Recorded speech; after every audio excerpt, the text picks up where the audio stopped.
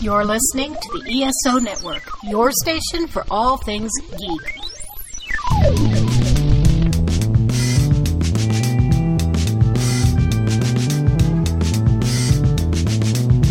This podcast contains potentially adult language, adult themes, definitely drinking, and possibly sexual context.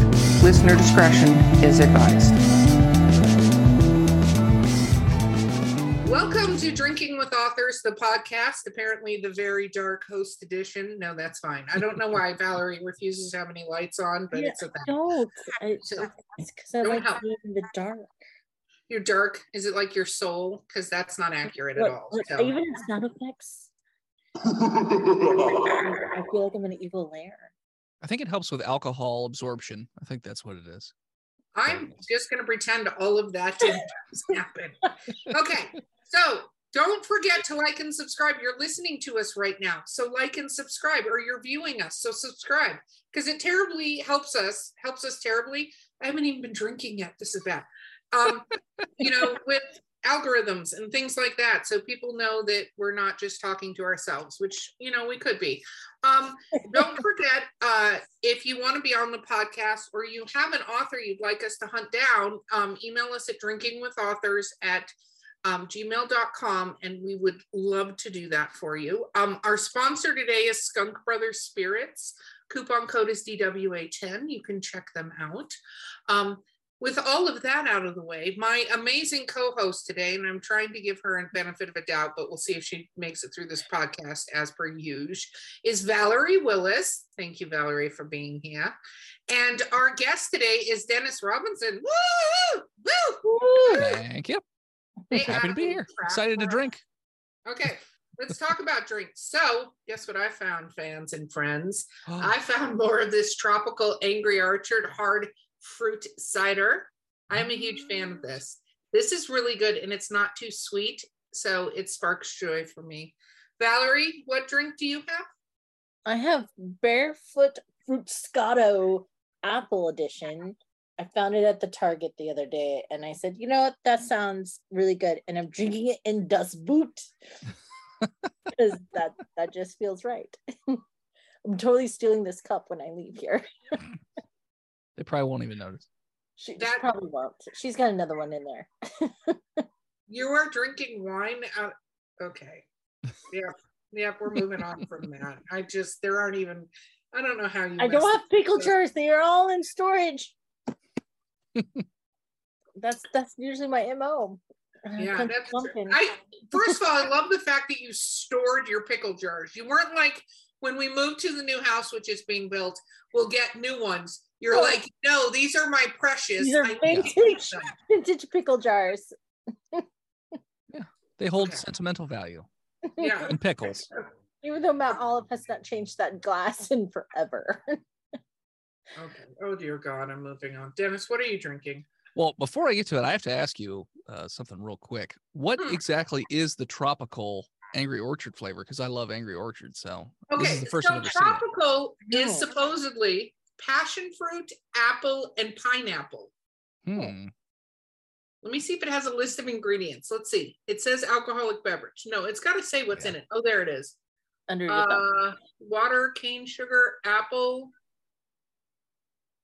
some words, citric acid. Yeah, no, it's pineapple, passion fruit, and hard cider. That's one of the first ingredients, by the way. I don't know how that's an ingredient when it is a hard cider, but whatever. Yeah, so it tastes very not sweet and very yummy. I don't know. It's pineapple, pineapple and passion fruit with notes. It has notes of pineapple and passion fruit. Well, so I typically drink like a college girl, and typically anything that gets me closer to diabetes, I am happy with. But I just got off of 2 weeks of traveling, so I figure I should probably not consume quite as many calories as I normally do. So I went with a Twisted Tea Light. Okay, so I have to ask what you think college girls drink, because a lot of White Claws and stuff don't have a lot of calories. So what are the college girls drinking around here? So when I went to college, which was a long time ago, White Claw didn't exist. So lots of fruity stuff like Seagram's, what is the one that'll kill you if you drink too much because you don't even realize. It's really terrible. Tastes like poison now. Is that Southern Four Comfort? Loko. Four Loko. Oh my God, Four Loko. That's the. Ooh. Yeah. So my boyfriend and his friends like to, should say liked, college, pull it back, loved Four Loko. That stuff is the death. Like you get halfway through, you're drunk and hungover at the same time somehow, magically. Yeah. Yeah. No, I was like, because if you're going modern college girl, it's like White Claws and those very low calorie drinks. You know what's funny though? But the redneck scene also, like the guys are buying up the White Claws just as much as the college girls around here. Oh yeah. The rednecks and their cooler no longer consists of Budweiser, but White Claws. It's an interesting trend. Yeah. Like, I graduated like I think it was 14 years ago. I forget.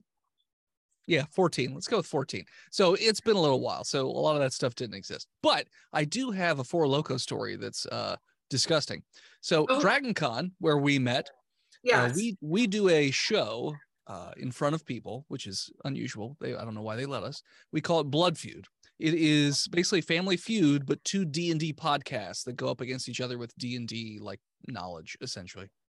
And my roommate, showmate, heterosexual life partner, as we call each other, he decided it'd be a really good idea for the loser to have to drink something terrible. So the first year he did this, he brought hemp Four Loko, which I've had it before that incident, but he thought, let's make it worse. So he put it in a van all day, every day for 3 days, and then took it out. So it was hot hemp Four Loko, and it was even worse. He doesn't like anyone, does he? Like that's no, this year we had grappa, and last year it was I can't remember. It was really bad too. Yeah, he's just trying to get progressively worse every year. Oh God, that's not good. That's not fun. Not good. No, not at all. Okay, so sidetracked epically, which I appreciate on this podcast. Dennis, will you tell the fans that are watching or listening what you write? So I write graphic novels about the world's first werewolf. Okay. So it's a series of graphic novels. The first book came out this year. The second book, we were talking about a pre-show, just finished on Kickstarter yesterday. And those are the first 2 out of 15 books in the series. So there will be 15, but right now there's 2. Do you have all 15 laid out? Yes. I know what happens on the last page of the last book. Wow. Okay. So, as we're Scooby-Dooing back in time, where did writing begin for you? Because you brought up D&D, so Sure. Obviously you're a nerd, and you've been a nerd for a while. Because as D&D nerds, we all recognize each other. Sure. We can sense the tremors in the floor. But where did your writing begin? With D&D. So in high school, I started playing D&D one of the last couple of years of high school. And then I started getting into DMing. And with DMing, when I first got into it, I would write way too much. That's Dungeon Master, for anybody paying attention. The person who runs the game, just in case anybody's listening going, what the fuck did that man just say? Sorry. Okay. I always No, forget it's that not not your everyone knows fault. what a DM is. I know what it is, and I've realized I have to clarify these things because I have people that are non-nerds like that. That's Listen okay. to our podcast. We love them. And they're like, he said a bunch of things. And I'm like, yeah, I know. I'm sorry. And my Look at the internet varsity title, of terms. my internet title is actually World's Most Okayest DM, because that's what my show calls me. So Oh, wow. The most okay. yeah. That's actually could be considered a badge of honor. I've played with some not okay DMs, but Yeah, me too. Me too. But so I started out with D&D, and then I had this idea for a comic book about the world's first werewolf back in 2009.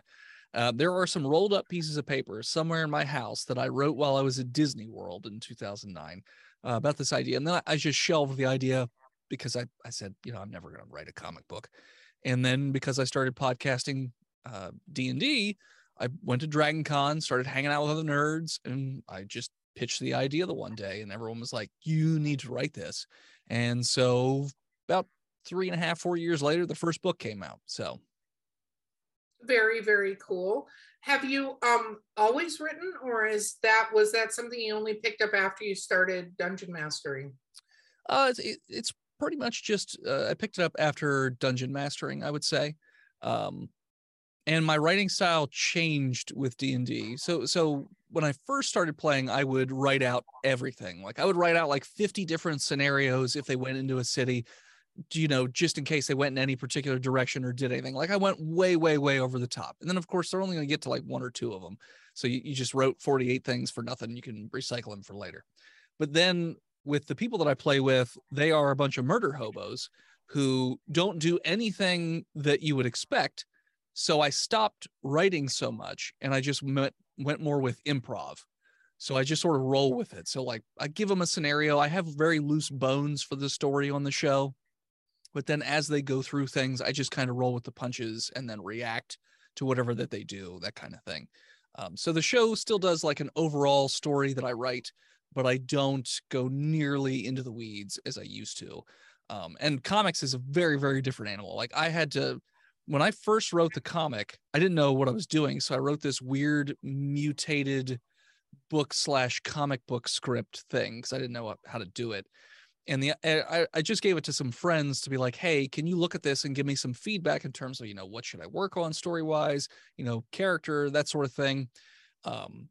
So that was a whole learning process, like even writing a comic book, like figuring out how to write it, because it is very different. I think it's kind of like writing a screenplay for like a play where you have to say, a panel is described as, okay, what time of day is it? Who's where in the panel? Where's the light source coming from? Where's the camera? What's the angle? What's the emotions? All this. You have to describe the entire scene in as much detail as possible. And then you lay out your captions. Storyboarding, huh? Because yes. That's what that is. That's yep. storyboarding. So, okay. So you decide, what made you decide graphic novel versus versus like actual novel? So when I had the idea in my head way back in the day, I pictured everything a particular way in my head.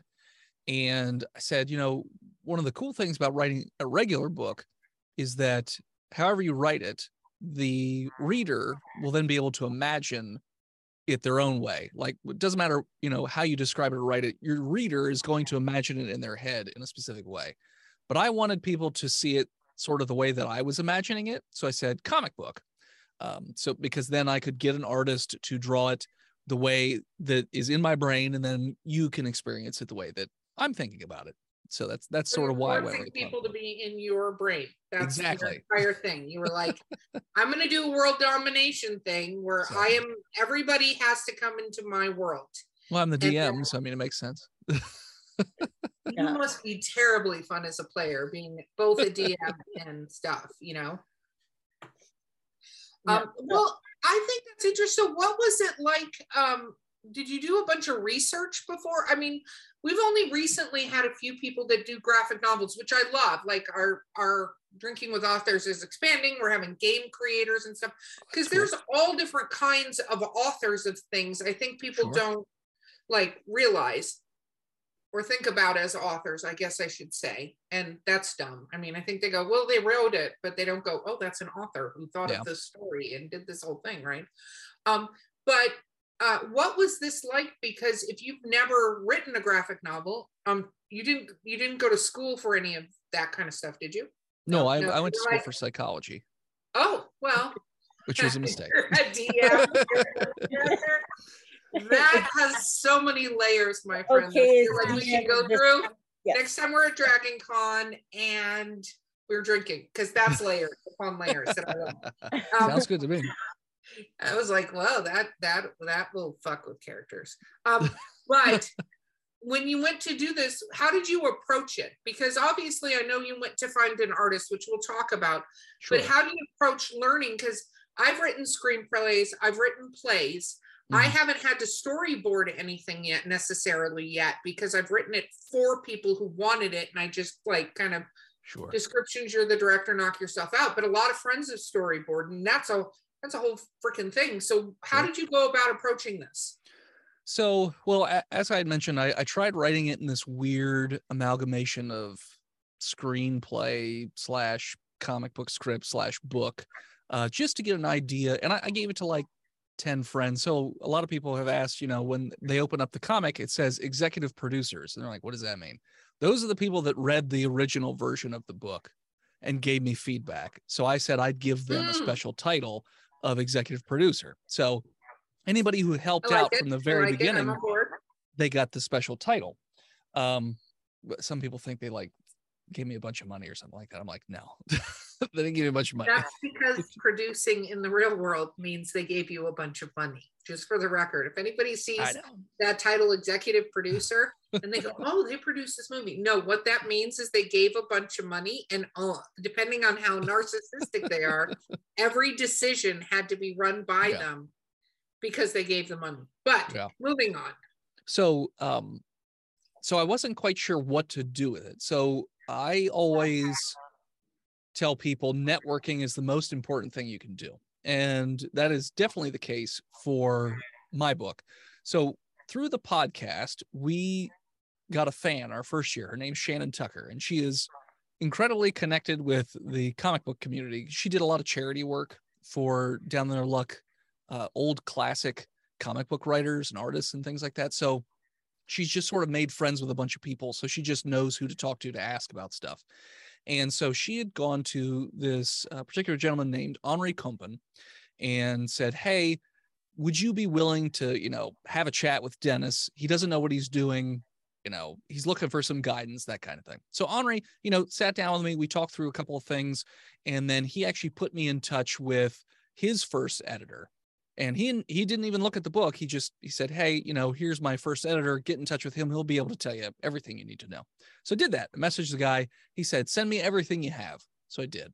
He wrote back and said, nothing about your book is salvageable at all. Not the story, not the characters. Nothing is good about this. But you can pay me $1,800 and I will show you how to write a better story about something else. To which I said no. Oh my God. Yeah, I was about to give up on the whole affair, and luckily I've got a very supportive friend network, and that friend Shannon that I'd mentioned before, she was having drinks with her normal sort of con crew, and Henri was there, and she loves the book series, so she was just pitching it, and every time she tells anybody about it, she gets them super excited, and so Henri calls me up and he says, hey, I want to be part of the book, send me the files you got. I'll be your editor. Let me see what let's see what he's talking about. His first editor. So he looked at it and he goes, okay, I get why he said it, but you don't know what you're doing. You literally have zero experience. I can see what you're trying to do. You just need to figure out how to actually make it. So he gave me a script template to work with. And then I put the weird mutant format into the script format, and then he and I sort of worked through. He taught me, okay, this is how panels should work. This is how panels on a page should work, because you have to think about, okay, how many panels are you going to put on a page? Here's some rules with panels that you need to follow. How many captions per panel can you use? What should go into a caption or not into a caption? So there were a lot of things that I had to learn through the process. So he literally sat down and he sort of taught me everything that I now know about writing comics. So there was research, and he also gave me a few books. There were 2 books in particular that he gave me. One is one of my questions. I think I'm trying to remember the name of the first book. I think it's Constructing Comics or something along those lines. It's all about the fundamentals of comic creation. I forget exactly. But the second book was called Contract with God, which is it's like a book of short stories. It's a comic book, but it's a little bit different format, by Will Eisner, who he's one of the big old names in comics, and they even have an Eisner Award that they give out to writers and artists and all this stuff. So I read that book, and it gave me some ideas in terms of a comic doesn't necessarily have to be, 5 panels on a page. It can be one thing on a page, and like your dialogue just has to be important to the story. You don't have to give all kinds of information. You don't have to have super flowery dialogue. It should fit with the characters and all this stuff. So he gave me those resources. I read through them like in a day or something like that. Like I was trying to absorb as much as I could, look through a couple different script formats, and then the rest of it was just him and I working together on like, okay, build the script. I built the script. He's like, okay, now you and I are going to go page by page, and I'm going to tell you what works or doesn't work and why it doesn't work. And so we literally went through it that way, all the way through the first book. And now as I move into the second, the third, I'm noticing it's a lot easier to write. And the editor that I now work with, she really comments on the story, like the way I tell stories, but also how I describe characters and sort of build characters and that sort of thing. And really the biggest thing that I still need to work on is just dialogue, like trying to put the dialogue in the words of the character as opposed to like how I would say it or how I would think it. Like like characters say things differently. They don't have necessarily the same sort of speech patterns. Like they're not all going to have the same speech pattern. So it's one of those things that, and as I write graphic novels, because it's 60, 90 pages, whatever it is, I notice that as I go through it, it gets easier and easier to do it. So usually like the first 20 pages, that's where like I'm a little rusty, haven't done it in a little while, try to get back into the flow of things. And then by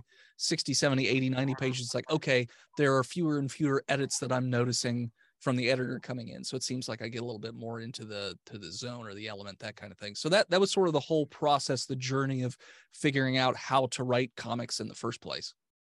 So I love so many parts of your journey. One of the things that I like highlighting on the show is, one, just because one person tells you that you need to change something or it's bad or whatever, aka one rejection, that doesn't mean you change everything. I just want to say that, because it's good that you had the support group, but I think a lot of people can get upset by that because the nature of the industry, unfortunately, they haven't come to the fact that everybody's a human and you need to tell them, like if there's something wrong, you need to tell them, or if it's not your thing, you need to tell them. And not every editor is going to be great for every person. But the other thing you said that I think is very important is you found a mentor.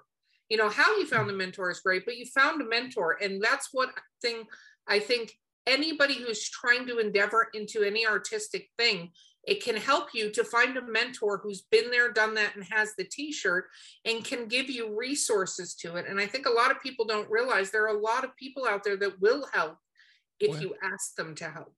And I think talk about it. Building off of that, and in your experience as a prime example, that a mentor can see your final game or your final image much clearer than an editor who's looking at this and they're like, I can't do anything with this, because they're looking at it as a job, or your mentor is like, okay, you have a vision, but you don't know how to get from point A to point Z.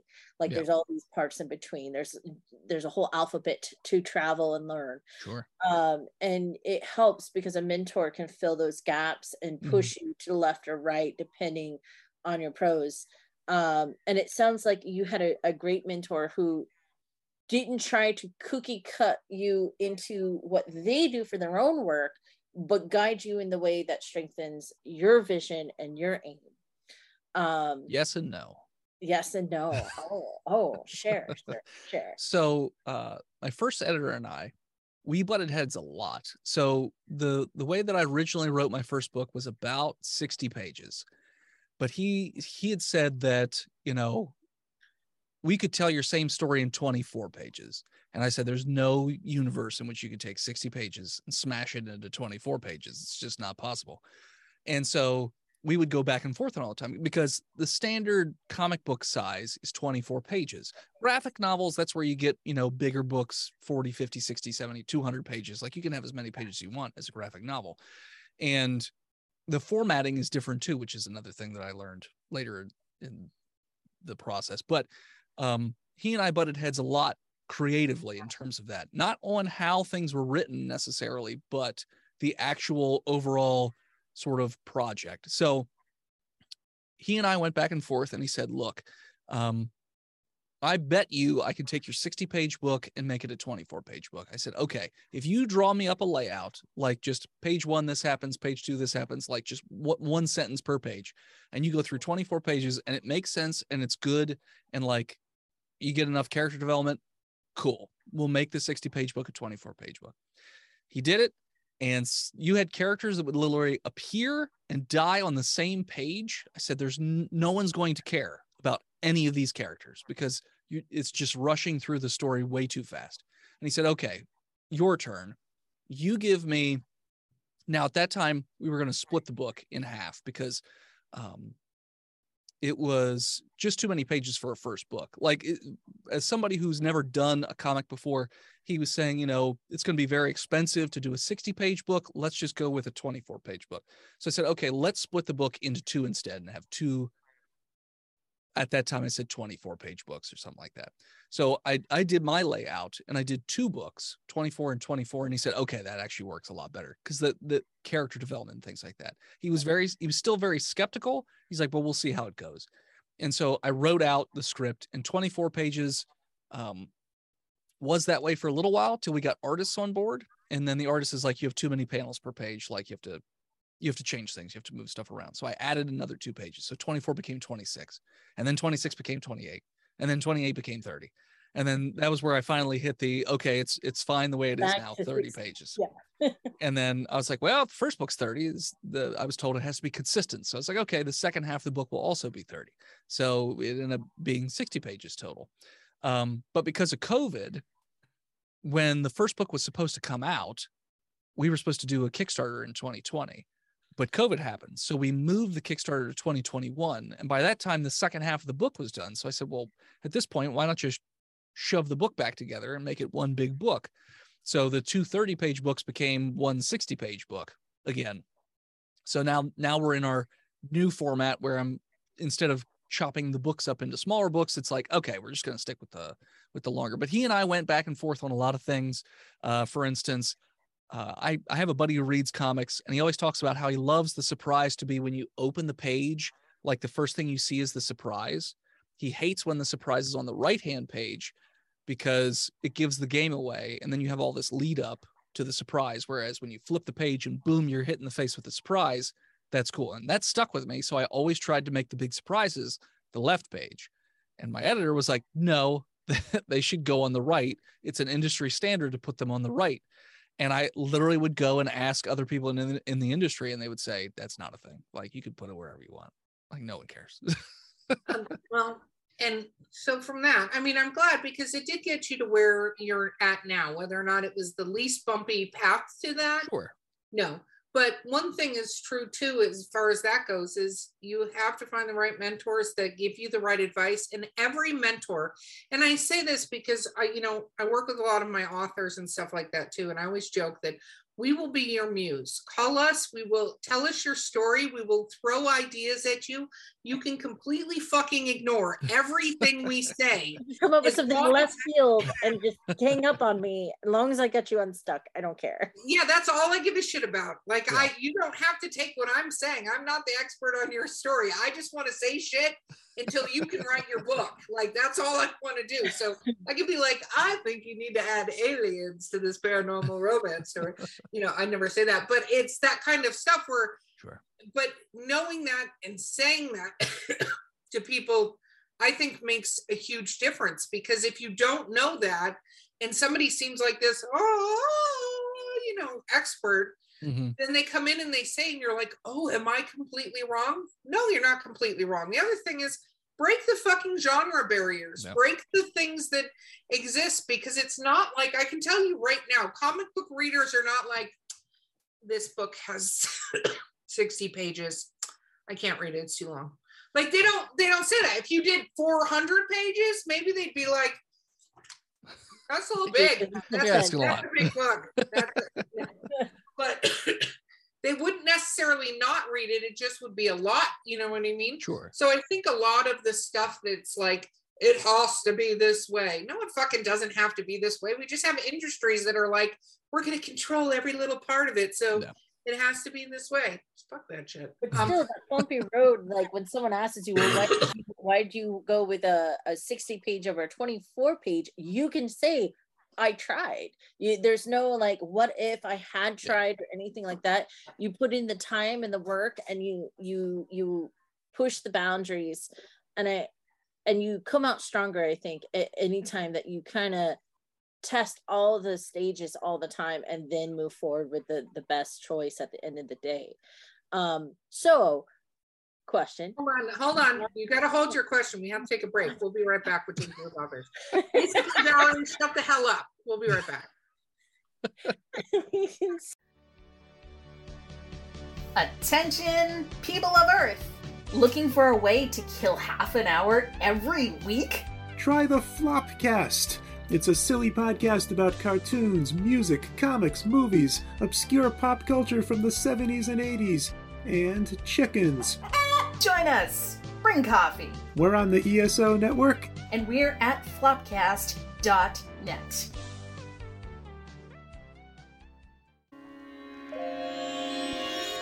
Our sponsor today on Drinking with Authors is Skunk Brothers Spirits. Skunk Brothers Spirits was started by a family of disabled veterans focused on locally sourced quality distilled spirits. Their name was inspired by their pops, who was nicknamed Skunk. Skunk's father was a moonshiner in Oregon back when it wasn't exactly legal. Now the brothers are taking the family business legal with their Washington-based team using their grandfather's Prohibition-era moonshine recipe to bring small batch spirits to the gorge and beyond. From the moonshine corn whiskey to the apple pie brandy, all of their spirits are handmade in Washington. Believing they already have the best ingredients in the local community, they work with local farmers and suppliers to produce the highest quality spirits from scratch. You can find them on Facebook at Skunk Brothers and on Twitter at Skunk Bros Inc. Or visit their site www.skunkbrotherspirits.com and use coupon code DWA10 at checkout to reap 10% off your order. You can always also ask your local retailer to start stocking Skunk Brothers Spirits. Regardless of how you get your hands on a bottle or two, grab a drink and don't forget to get skunked.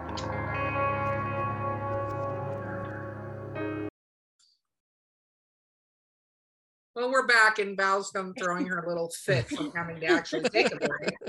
It's so rude of me, Erica. By the way, if anyone wants me to sponsor snacks so I can eat back on the podcast, let me know. Absolutely not.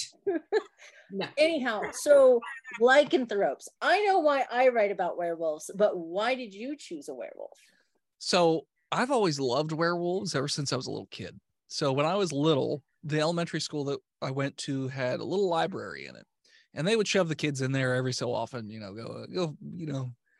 go find a book and, leave me alone for however long. So I went in, and there was an old Universal monster movie book, like those old picture books where it tells you about, whatever movie it was.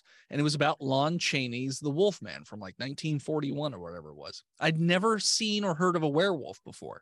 And so I saw this book and I was like, what is this? And so I started flipping through it, and I was just fascinated with the idea of this, guy being cursed and turned into this werewolf. And then that sort of carried over for years, where my favorite characters have this sort of duality. Like my favorite comic book character is the Incredible Hulk. And that's all about duality, where it's literally two separate personalities shoved into one body. And the one character can completely lose control and turn into this big hulking monstrosity who has no control. It's a totally different personality with different, traits and all this stuff. Or Dr. Jekyll and Mr. Hyde, like all these different stories about sort of that duality of losing control and becoming this other thing. So that's what originally drew me to werewolves, I would say. And what I still enjoy about werewolves, sometimes, especially with media, you'll get werewolf stories where the person who turns into a werewolf has like complete control, and typically unless it's done correctly, a lot of times it'll just feel sort of weird. Like for instance, with the current Marvel stuff, you have Smart Hulk, where Bruce Banner's in complete control, and I find his character to be way more boring now than when he was like Savage Hulk, where he could just snap. And then like he was literally like a walking bomb that could go off at any moment, and he had to be he was constantly depressed, and like very adult themes and things like that. Off, like it could go left real hard. Exactly. And I've always liked those kinds of stories, and I don't know, just the idea of like lycanthropy is just cool. Like with D&D, they like expanded it where you can have all kinds of different lycanthropy. So werebears, werebats, werebores, weretigers, werewolves. Like if your romance community says you're welcome. Yep. Weregoats, you name it. Weresquirrels. Yep. Yep. Weresquirrel, Val, is that your next thing? We're gonna date weresquirrels. No, I go sort of the classics and old school Slavic Romanian influence a lot of times. So like I mesh all the superstitions and mythology and dark history together quite a bit. So like I tied in the old Apollo stuff, the whole Boreas thing, and even as far forward as the serial killer Roma Santa. Oh, okay. I don't know if you're familiar with that, but he was like the first serial killer to stand trial, and they're like, guilty or not guilty? And he goes, guilty. And they're like, well, why? He goes, well, I had to eat, sir. I'm a werewolf. And it's just, it's been around historically so long. Yeah. So is it just one core character in your story, or is there like other lycanthropes? Is it contagious? Is it just one? Is it curse based? Like everyone has a different angle. So I don't know if I'm spoiling anything by asking that though. So I want to ask make a quick point before you go on your, because I see you have kindred spirits happening right now. And it's, so one thing that I think is good, and I haven't seen a lot of stories like this, and I'd like to see more of them, so I'm throwing that out there for anybody listening, is werewolves, because I don't like the complete forget of what they did. I like it when their emotions are in overdrive, almost like Tinkerbell, where they cannot necessarily control their anger or their whatever, that they're not unaware of what they're doing. It's just that analytical part of them is more shut down. I love characters like that, because I the whole forgetting thing is kind of, I don't like that. I don't remember anything I did, right? Because then you're telling two separate stories, or having somebody else piece together the story. It's kind of, and this relates to when I get intoxicated. Like, I don't want a bunch of people telling me what I fucking did when I'm intoxicated. I choose a werewolf in a heartbeat. If I could be any creature, I already know, because Val, you've seen me. If I get mad, fucking the claws are coming out and I'm like throwing like 5 times. I would be Hulk if I was a superhero. That's what would happen. As much as I'd like to have mind powers, I would be a fucking Hulk. That's the way it would go. But much like when you're drunk, then try to tell you what you did the next day. Like, I personally am like, I fucking hate that. There are very few people I trust to tell me what I did the next day. And they're mainly my friends that don't drink. So like my very trustworthy friends that don't drink, you can tell me what I did and your perception of it. But people who are fucking drinking with me going, oh, you did this thing. I'm like, screw you. Like, so dude, now that I've gone down that tangent, and then you can go back to the epic lycanthropes. Well, now I need to comment on what you said, because when I was in my, I didn't actually start drinking till right after I got out of college. I didn't drink while I was in college. I drank after I got out of college. And I had a nickname among my drinking group called the Scribe, because no matter how much I drank, I didn't black out, and I would remember everything that happened the night before, even though nobody else could. So I would just give a detailed recollection of, okay, you did this, you did this, you did this, you did this. Although one time I did black out while playing D&D. I drank a growler and a half of hard cider. It was like 10.5% hard cider or something like that. And apparently the whole session went exactly how I wrote it. So drunk Dennis is still fine, I guess. DMing, I don't know. That's fantastic, but I'm sure you've had people who try to tell you what you did when you were drunk, and you're like, that's not what happened. Like, I don't want that. If I'm gonna fucking Hulk out, I want to remember it, but maybe not be able to control when I get mad. I get mad to the 5,000%. Sure. So I'm gonna do the mad thing. That's fair. Anyway. So That's my dissertation. well, I'll touch on both your werewolf points then. Well, we'll start with Valerie. So Valerie, your question was how does it work basically, right? Yes. Okay. I got off Which on the path- drinking tangent. I Which forgot. path of werewolfness did you take, sir? A different one. Like, so none of the above. So it's almost like a Faustian deal with the way that it works in my book. So he cannot transmit it to anybody else. So it's not communicable in that sense. And so I guess it's in a way a little bit of a curse, but again, can't give it to anybody else. He's stuck with it. But, and though they do not exist yet in the universe, I do plan to have all of the different types of werewolves that I've seen in the same universe. So you have, I look at it like a spectrum. So you have your more wolf, more human. So all the way on the left hand, you got your true blood werewolves, which are basically just wolves, like just normal size, just normal ass wolves. And then all the way on the other side, you have like the TV show Supernatural werewolves, which were basically just some claws and sharp teeth. And that's about it. Like for the most part, it's just a person with sharp claws and teeth. And then when you get in the middle, the dead center, that's where you get your perfect 50-50 werewolf human blend, which is, what I consider my character to be like a perfect 50-50 of the two. And so I do plan to have all the different werewolves that I've ever seen in the same universe. Like, I would like to have lots of different creatures and things like that. With the second book that I just did, you were talking about liking to blend different folklores and mythologies. The second book, I went with ancient Arabic. So you get ghouls, the Nas.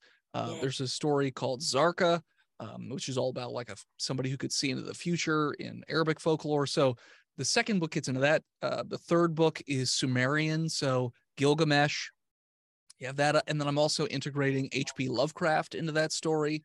So you get some H.P. Lovecraftian stuff going on. Fourth book is ancient Egypt. Fifth book is ancient Greece, which I call the Greek Avengers.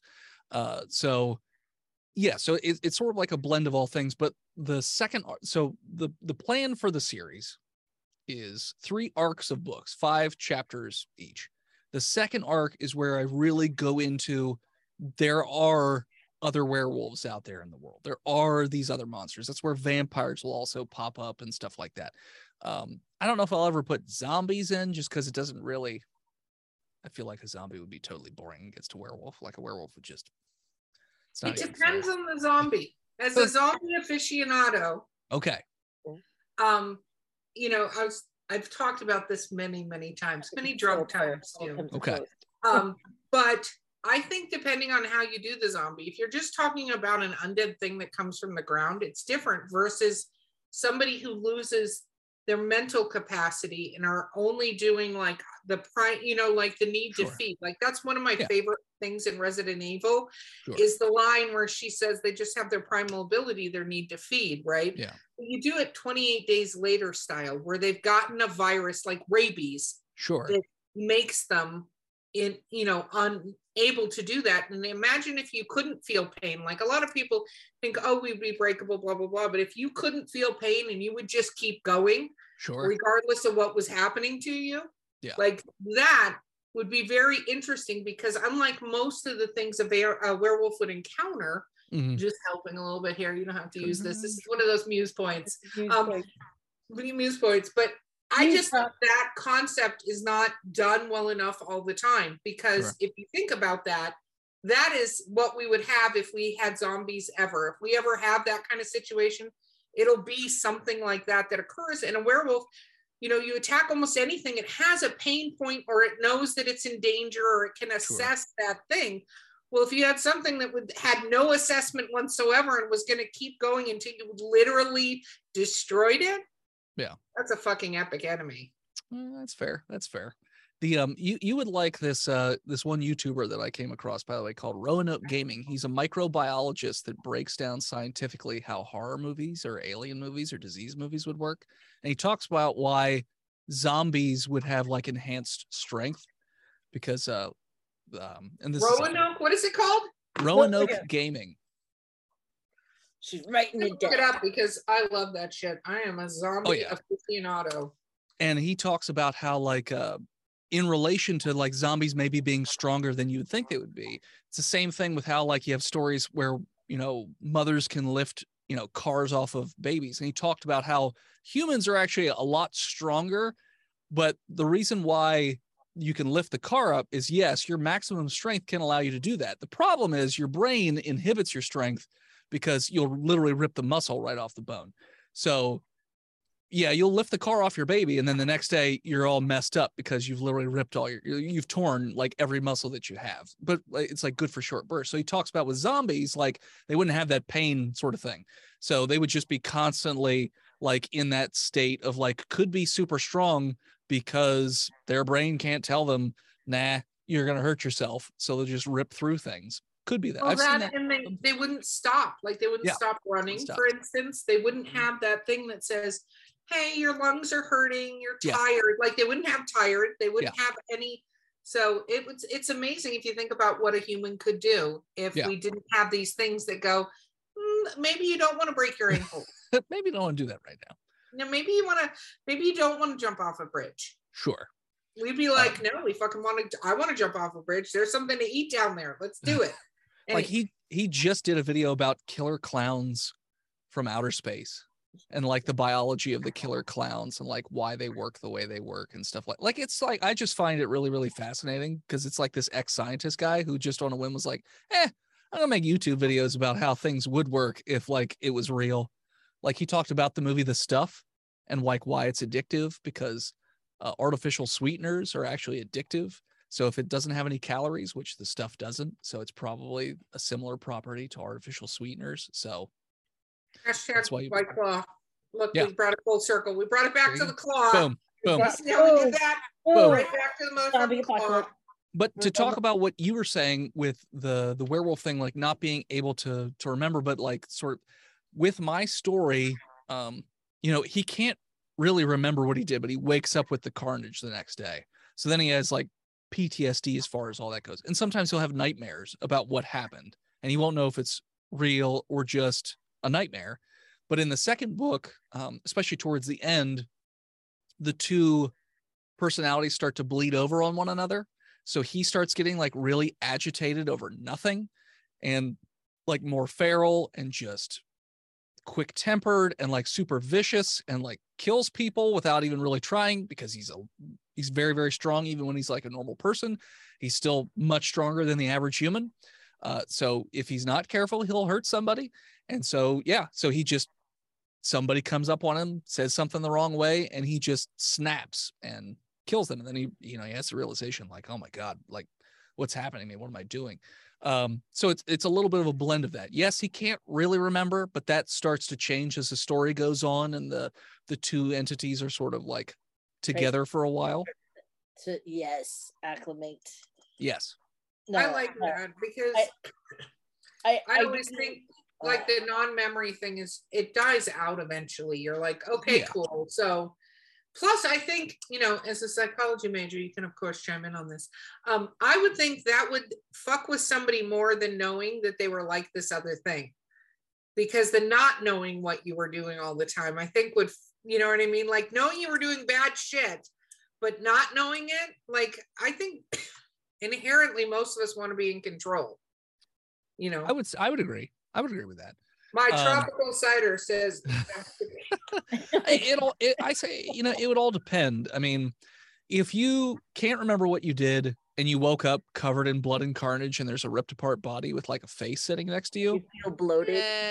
And you feel bloated and you're like, so there's a part in the second book where he literally says, I'm afraid to throw up because I don't know what I'm like. I want to throw up, but I also am afraid to throw up because I don't know what I'm going to throw up and it'll make it worse. So one of those things. Whereas if he was conscious for it and like could actively sort of see things and remember things, it would probably still be traumatizing, but I don't know. I guess it could go either way in terms of what would be more traumatizing. Well, it just depends on whether or not he goes down the homicidal path or the suicidal path. Do I need to take myself out because I'm a danger to everyone? Or do I just come to adjust to who I am and what I am and deal with it? That I could go down this for hours. I've thought about this a lot. Yeah. Hours. I love What? it. Yep. Okay. So let's you have 15 books in this series. Yep. Right. Mapped out 60 Mhm. pages, 15, 60 pages. The first two are 60. The third book's written and it's 90 pages. So How dare Jesus you violate the Christ. rules? I have a feeling that the rest of the books will probably be closer to 90 than they will be to 60. I don't think you're So going on from that, I think that's epic. Keep going. Make bigger comics. Yeah. When it comes to laying this out, because you're evolving as an author, right? You're continuing to evolve. It's kind of the point you said, and what you said earlier is very true for anybody. And it was interesting. I was having an editing conversation with somebody earlier today because they were like, I've heard you talk about how you don't get stuck in editing. And I'm like, that's because I don't fucking edit. I write the book. And then if I have a problem, I leave a comment for myself going, you're going to have to come back and fix this or find out what this police procedure is or something. But I don't like edit as I'm writing, because you can do yourself in, because believe it or not, you could write 3 chapters. Chapter 4, you're a better writer than you were in chapter 1. And if you keep going over, you're never going to win that. Plus your story can start getting mutated, because a lot of us can think of really great spin-off ideas for stories, especially if we're creatives, that can derail this entire, like, I'm going to write about, he's going to be in Egypt, blah, blah, blah. And then you're like, but what if, you know what I mean? Like, well, and that was the issue that I had while I was originally coming up with, okay, where do I want the series to go? Because I love mythology and I wanted to be able to show off different mythologies and have this character be at different points in time. And it's like, okay, well, some really interesting, and this takes place in our world. So it's like an alternate telling where it's like, okay, this happened historically, but this was what was actually going on in the background kind of thing. So it's like, okay, well, there's lots of really interesting historical stuff, but a lot of it is also close together. So you can't be everywhere at once. So you have to sort of pick and choose. All right, where would he be? Where would I think be the most interesting story to have him? You know, what story do I want to tell and where does it best fit in terms of that? Now, I love ancient Egypt and ancient Greece, so I definitely had to have those stories in there.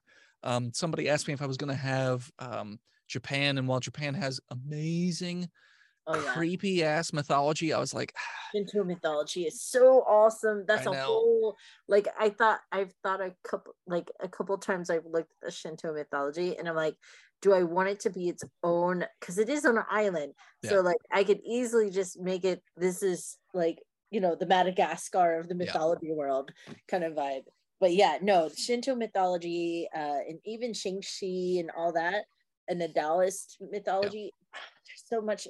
So I'm having him go to Chinese mythology instead of Japanese mythology, because I wanted to do the Monkey King, I want to do the Green Dragon God, and like all this other stuff. So I wanted to sort of go that route instead of going the Japanese route, which I love Japanese mythology, but it was just one of those things where it's like, I think it would be a more compelling. It would be cooler to be set there, but I think it would be a more compelling story with how I want the overall plot, because there are, like I said, with D&D, I have the bones figured out in terms of where I want the character to like progress.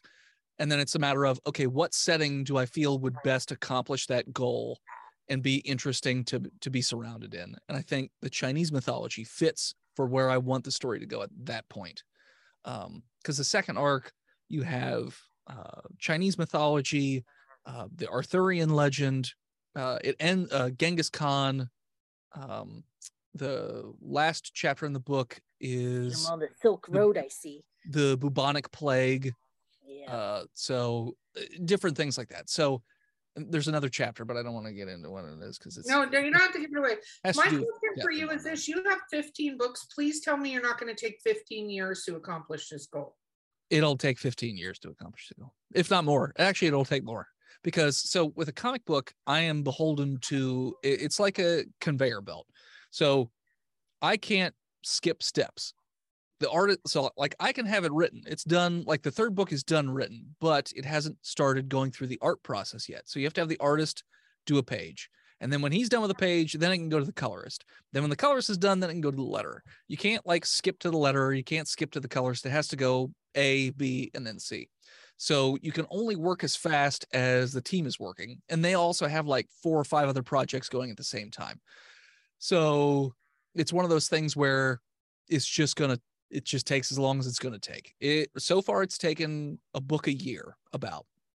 So it takes about a year to get through not a full year. So like they'll start in January and it'll be done by end of September, typically. So about 9 months. But I'm going to imagine with 90 pages, it'll probably bleed into a little bit more than a year, that sort of thing. So what else are you going to write? Because that's a long time for your readers to have to wait for stuff. I know. Well, unfortunately, I am completely self-funded. And so people have asked me like, hey, are there other books you want to write? I said, yes, there are. But I'm not going to make them unless this book becomes self-sufficient in terms of like paying for itself. Because it'd just be other books graphic novels or regular novels? Graphic novels. There's one that's like a sci-fi futuristic kind of Gundam-esque story that I wanted to do about a little girl. Then there was more D&D related one where I wanted to do one about a vengeance paladin he starts off the shining pinnacle and then goes through like a little warp hole and then pops out like a couple years later in the same spot, and he's a completely different person and the rest of the characters don't know what to do with him, that kind of thing. So sort of a vengeance paladin kind of thing. It'd be kind of funny to do a comic about the podcast just because we do get into such goofy shenanigans, but we'll see if that ever happens. Very interesting. Okay, so it's shameless self-promotion time because we are at the end of the podcast. How do people find your first book and you and all the fun stuff? Shameless self-promotion, do it. So you can find me everywhere on the internet at World's Most Okayest DM. You can also find my D&D podcast at Botched, a D&D podcast on all your podcatchers. For me personally, the book, I have a website. It's Hivehead Studios, like beehive.com. You can get the book digitally there. You can get the book physically there. You can actually download the first 18 pages for free as a sample if you want to check it out and see if it's for you. That's hiveheadstudios.com. I also have a Patreon, patreon.com/hiveheadstudios, where you get early access to art that's coming up in like the future books or the current books that aren't out yet. And we also do a podcast where myself and my friend Charles, the rock god of podcasting, that's the name that he gave himself, McFall, we sit down and sort of go through just behind the scenes comic book stuff. Like he'll ask me questions from a point of curiosity, and then I will give him sort of like what's going on, like trying to sell books at conventions, trying to sell books to comic book shops, trying to do a Kickstarter, like the whole process of putting together the art team, the whole process of, the bumps in the road, like the successes, the failures, all this stuff. So we sort of talk about anything and everything. Or like this week's episode, we randomly went on a Nick Cage binge for like the first 15 minutes for some reason. I have no idea what it's like getting off topic on a podcast. No idea. Never happens to me, ever. We're always on point. We never deviate from what we're talking about. Especially when I'm on. Yeah, don't get me started. I saw how excited you got about the whole research thing, Val. So you can just dial it back. Dial it back. Dennis, it has been amazing having you on this podcast. Thank you so much for joining us. It's been a ton of fun. Thank you so much for having me. Absolutely. Okay, guys, our sponsor today has been Skunk Brothers Spirits, coupon code DWA10. Please check them out. They are amazing. Oh, don't forget to like. You're still listening or you're watching us. So like and subscribe if you haven't done that yet. And now that you've been drinking with us, leave us a review. We like drunk reviews. They make me very happy. So please leave drunk reviews or drink recipes as reviews. Either way, it's totally fine. Not to derail you, but what do you think the name of the podcast on my Patreon is called?